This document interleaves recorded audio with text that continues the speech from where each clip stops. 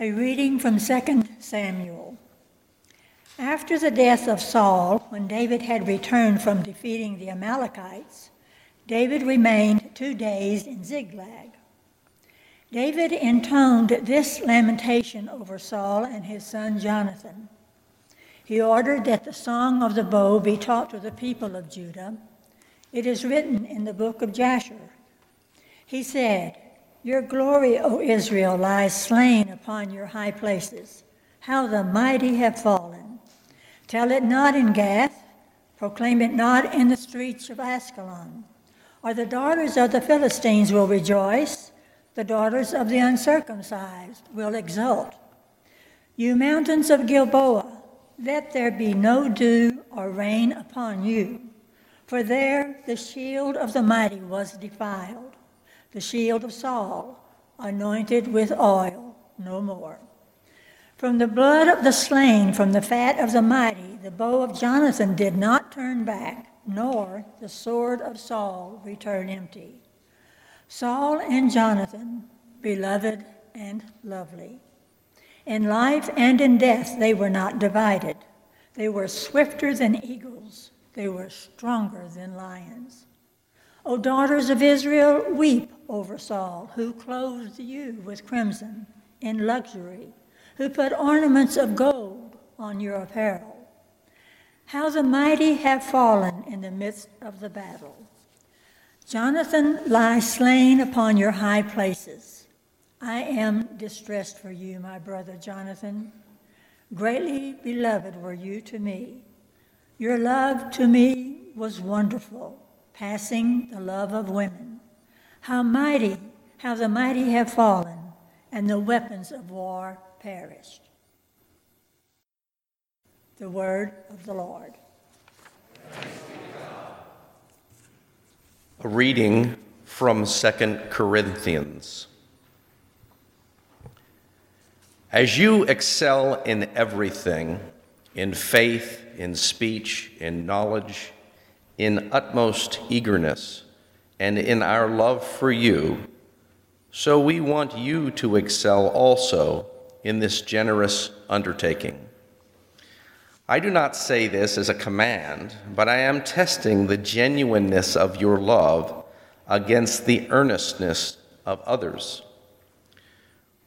For you know the generous act of our Lord Jesus Christ, that though he was rich, yet for your sake he became poor, so that by his poverty you might become rich.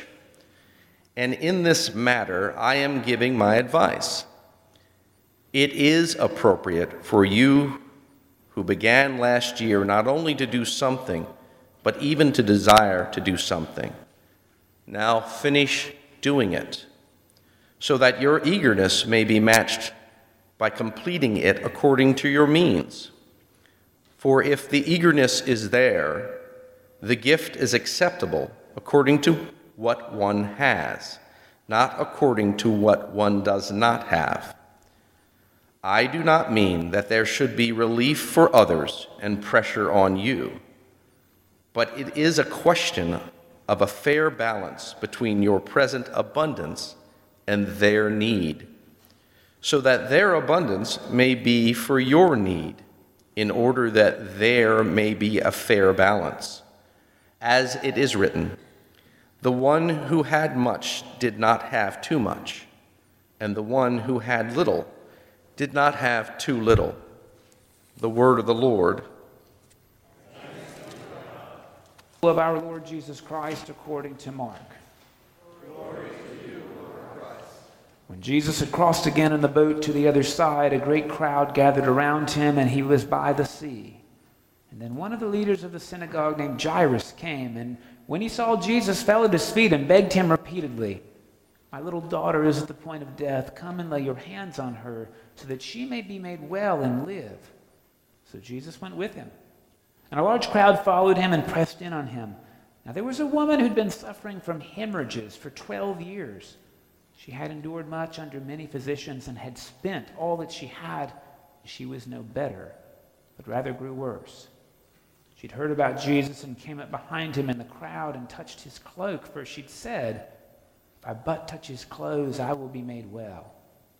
Immediately, her hemorrhage stopped, and she felt in her body that she was healed of her disease. Immediately, aware that power had gone forth from him, Jesus turned about in the crowd and said, "Who touched my clothes?" And his disciples said to him, "You see the crowd pressing in on you? How can you say, 'Who touched me?'" Jesus looked all around to see who had done it. But the woman, knowing what had happened to her, came in fear and trembling, fell down before him, and told him the whole truth. Jesus said to her, "Daughter, your faith has made you well. Go in peace and be healed of your disease." While he was still speaking, some people came from the leader's house to say, "Your daughter is dead. Why trouble the teacher any further?" But overhearing what they'd said, Jesus said to the leader of the synagogue, "Do not fear, only believe." He allowed no one to follow him except Peter, James, and John, the brother of James. When they came to the house of the leader of the synagogue, Jesus saw a commotion, people weeping and wailing loudly. When Jesus answered, he said to them, "Why do you make a commotion and weep? The child is not dead, but sleeping." And they laughed at him. Then he put them all outside and took the child's father and mother and those who were with him and went in where the child was. He took her by the hand and said to her, "Talitha cum," which means, "Little girl, get up." And immediately the girl got up and began to walk about. She was 12 years of age. At this they were overcome with amazement. He strictly ordered them that no one should know this and told them to give her something to eat. The Gospel of the Lord. Praise to you, Lord Christ.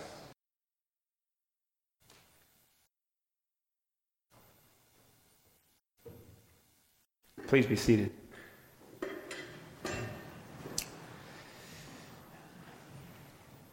I'm going to start out by identifying a mystery in the story to me. It's a story that, it's a mystery really. If you have the resolution to or the answer, please let me know, because it would be extremely beneficial.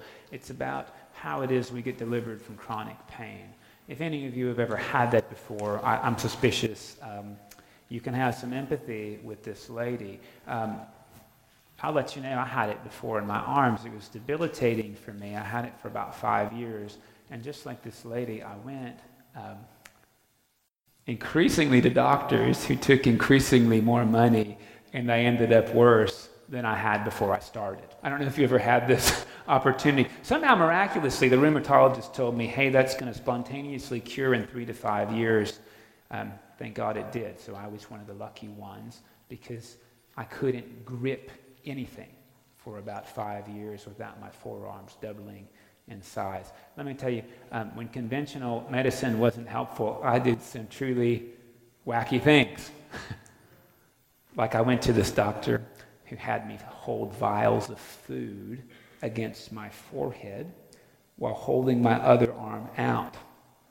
She would push on my arm, and if my arm went like this, it meant I had like a sensitivity to the food. What do you know? I was sensitive to B12, which is in everything, corn, which is in everything, and like 5 other things. So the solution was to hold this vial against my head, and then she would give me some like kind of karate chops on the back, and then I would lay on a magnetic table and get some acupuncture. And the only reason I kept going back was because after I did that, I'd hold it on my head, and she'd push on my arm, and it would move, And by the way, the whole time I was like, don't move, don't move. And I would hold the corn, and my arm was like, it was crazy. I got better, and I didn't feel any better. My arm still hurt, but man, that corn didn't bother me. And that wasn't cheap. That was one of the more expensive ones that I tried.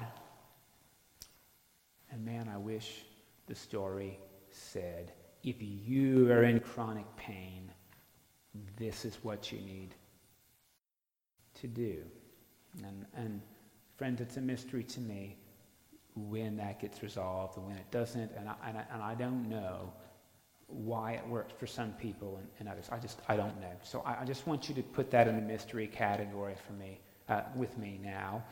Again, if I had the answer to that, man, we'd be a better place. But I do want you to look with me at what I think the story is actually about, which is not that. I think the story can be about that. I think the story is actually about something very, very different. This woman who touches Jesus, she's been hemorrhaging for 12 years. And you know there's a Jewish law that says that bleeding, hemorrhaging women cannot be in the presence of other people. They are ritually unclean. Now, we don't really have this ritual uncleanliness in our brains anymore. I've said this before. I want you to think back in the 80s when AIDS was new, and it was like, oh, you can't touch those people. You'll get sick. You can't use toilets and water fountains. That's about as close as we've got to this understanding that you can't even touch people because they'll categorically corrupt you. For 12 years, this woman has had to live outside the community. She could not touch anybody. Her parents, she may have had children, we don't know. She may have had a spouse, we don't know. Siblings, we don't know. She couldn't go to the synagogue. If there was food on the table, remember, she couldn't be at it. She couldn't touch food anybody else could touch. She has been categorically incapable of touching a human being for 12 years because she acquired a bleeding condition that she didn't earn or deserve. And the law says no touching for the sake of everybody else. Interestingly enough, she goes up to Jesus, and it's hard to say whether she does it in faith or in desperation. She has spent all her money holding food vials on her head, getting massage, getting a medical marijuana license in California so that she can try some other therapy, and nothing got better. Nothing. It hurt worse. And she hears about Jesus, and listen, she's done far-fetched stuff before, so why not give it a go? You know? Hey, maybe. You realize when she touches Jesus, she's going to make him unclean. According to the rules, Jesus can't touch anybody else for 24 hours. She does that to him. What does she touch? This is so interesting. She touches his clothes, but in Greek and in Hebrew, she touches the fringe of his garment. Maybe you know somebody that's Orthodox Jewish. It's unlikely that if you know a conservative Jew or a Reformed Jew that they do this. If you're Orthodox Jewish, you wear a little shawl that's called a talit, and it's got tassels on it. You may not wear it around all the time. It's possible you've seen in the synagogue a prayer shawl go over a Jewish man's head. Anybody seen this before? If you've seen Fiddler on the Roof, you know what I'm talking about, because Reb Tevye in the village of Anatevka wears a shawl with tassels on it. She touches one of those tassels. What's the significance of it? Well, in the book of Deuteronomy, there's an injunction that people should wear garments with tassels. There are exactly 613 tassels on a talit, or 613 knots in the tassels. 613, weird number. The rabbis extrapolated from Genesis, Exodus, Leviticus, Numbers, Deuteronomy. We call that the Pentateuch. If you're Jewish, you call it the Torah. That there are 613 rules for holy living. 613. The rabbis say there's one, yes, do this. It's 365 of those, one for every day of the solar year. So 365 do's and 248 don'ts. Rabbinic tradition says 248 is the number of bones in your body. So there's a don't for every bone in your body. You don't have that many bones. You don't. But that's the tradition. Add it together, 613 rules for holy living. Those rules are called mitzvot. In singular, that's called mitzvah, commandment. What do you know when you're 13? You have a bar mitzvah, which means bar, son, mitzvah, commandment. You become a son of the commandment. You're to know all 613 rules and keep them. One of the rules, wear the tzitzit, wear the tassels on your garment, at least when you pray. One of the other rules is that if you're a hemorrhaging woman, you get out of town.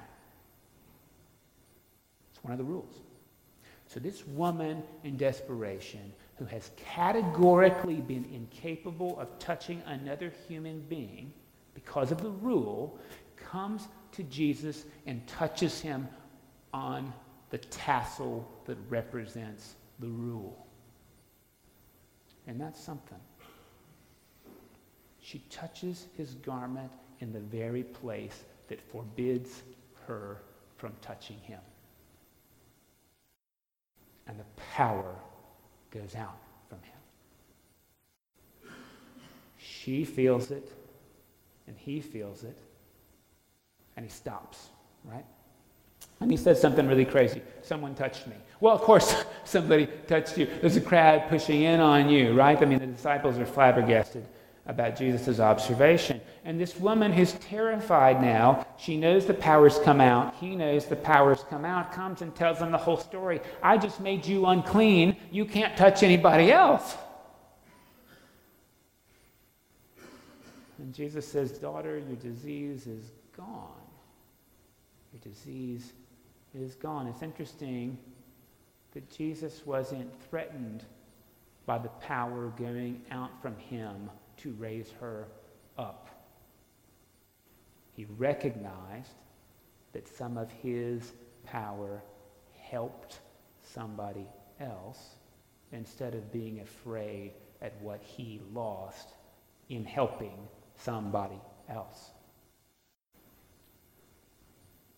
And he proclaimed publicly that her uncleanliness did not make him unclean. He wasn't threatened by her uncleanliness. He was there, in fact, to include her. So let's think about this. I mean, sure enough, the disease cures up, but what's the real outcome? This woman who's been in solitary confinement for 12 years is now allowed to touch people. This woman who has not been allowed to eat at anybody's table can now go to a table. This person who was an alien and an outcast and not good enough is now back part of a community. The story is about that. And how interesting the story, I think, is about laws or practices or boundaries or borders that separate people from families being bridged and being reconciled. Let me say that again. The story is about practices and rules and borders and boundaries and laws that separate people from one another being undone.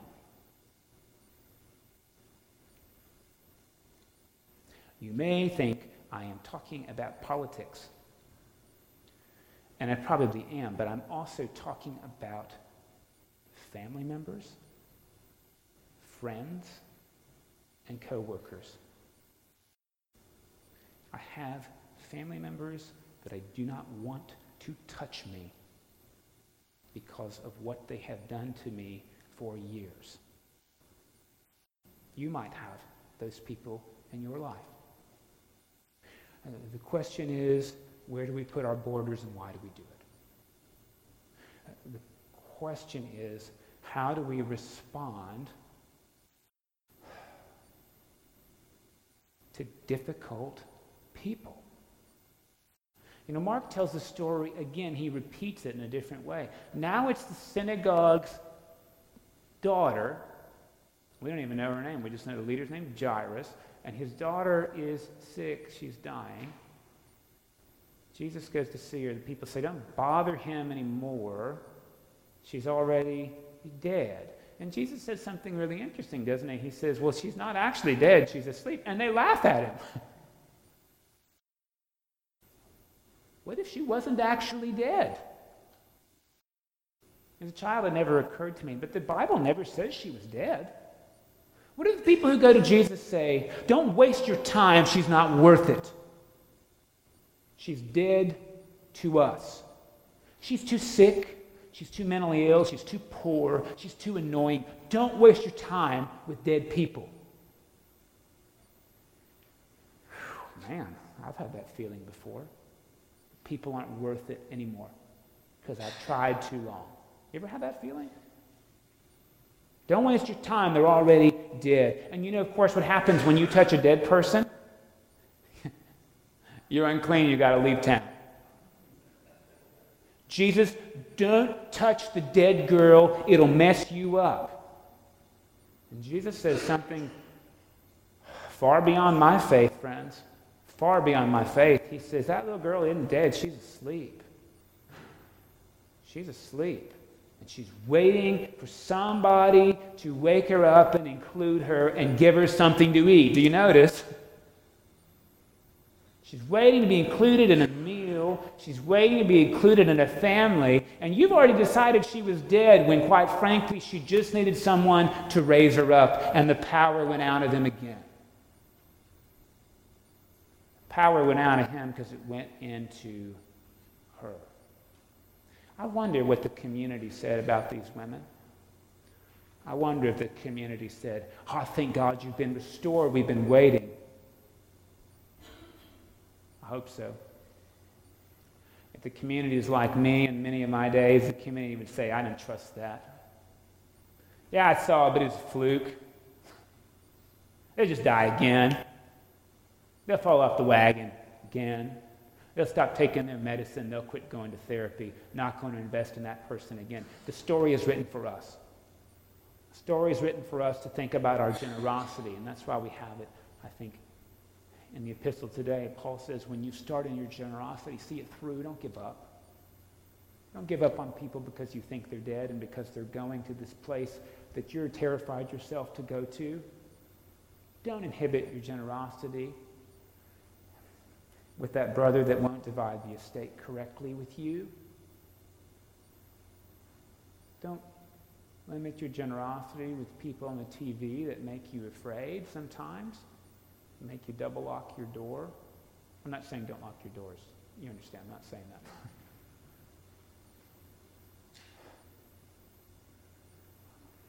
I mean, it's a weird story we get from 2 Samuel about Saul and Jonathan and how the mighty have fallen. And friends, I think anytime our religion creates these borders between people and says, listen, you're not clean enough to be part of our group, or, you know, that person's already dead when they might just be asleep. Anytime we do that, God, the mighty have fallen, don't you think?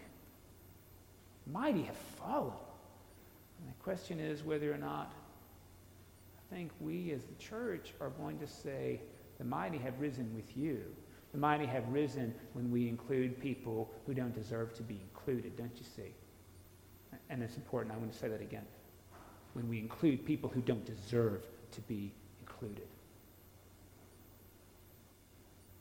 I'm struggling to live into that. I mean, I don't just struggle when I watch the news. I mean, I want to be really clear. I struggle to do that with people I'm related to. And I've got really good reasons not to include them. I mean, really good reasons. I don't know what I'm going to do with them. But I know Jesus is asking me to really think about where my generosity is going to go and where I'm going to lay boundaries and what kind of separation I'm going to impose to people I'm related to and people I'm not. I mean, I guess the question is, who are we not related to? Who are we not related to?